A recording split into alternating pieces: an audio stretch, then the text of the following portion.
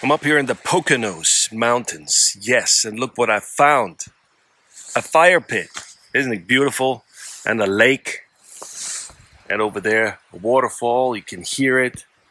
It's beautiful. I do this once a year. Come up here during this time. Normally there's nobody here.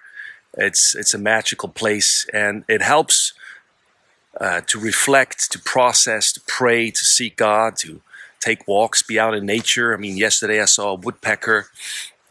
I hear the wind. I hear the sound of the waterfall. Sometimes you need to slow down, calm down in order to see something else, because we're normally too busy. We're in this rat race to keep going.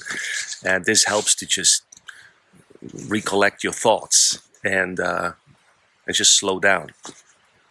And actually, I heard the swaying of the trees. They make sounds. It's beautiful. Anyway, I'm up here. I was on Mount Pocono. It actually exists. There's a Mount Pocono. Kind of disappointing because it's really just a plateau. There's an airport on top, which is pretty cool. I went then to Camelback Mountain, which is more promising. You can drive all the way up. They actually have the snow cannons out to, spray everything with artificial snow so they can go skiing hopefully soon. It's the season.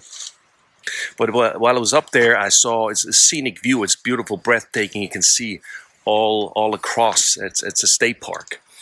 But nevertheless, this is not what I want to talk to you about. I'm out here, and in my processing, in my thinking and praying, I came to realize I'm like the Grinch. I came to realize I'm like Scrooge. I came to realize I'm like George Bailey from A Wonderful Life. Whether it's my heart is too small, whether it's I'm discontent, I'm miserly, I'm like hoarding things wherever, like not necessarily finances, but just generally I'm just can be unpleasant at times. And like George Bailey, I don't realize the impact that I have on my surrounding or my community. That can be positive or negative. But I was really praying and realizing, what is it, especially in this Christmas season, coming up with all these characters, right? That is most important. What are we looking for? What are we seeking for? Sometimes, we're chasing the wind. We want something more, want something better, and don't realize what's in front of us. But what we have is actually beautiful. It's all we need. Sometimes at the store, people are looking for certain items. They're like, oh, where's the ketchup? Or where's this new wine? Or blah, blah, blah. And sometimes really happens, no joke, it's like it's right here, right in front of you, and you just don't see it. A lot of times we don't see the most important things, the most precious things. It's right in front of us. And I came to realize that I pray to God for my heart to change because it's too small.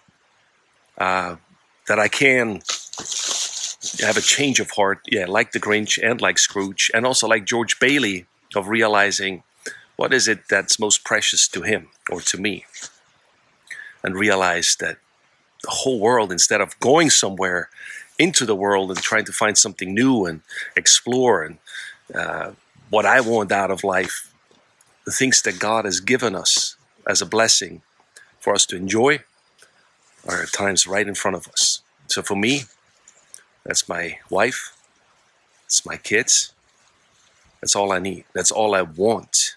And that's all I really desire. With that said, I wish you a great Christmas season. It's going to be a beautiful Christmas this year. Enjoy it. Bye-bye.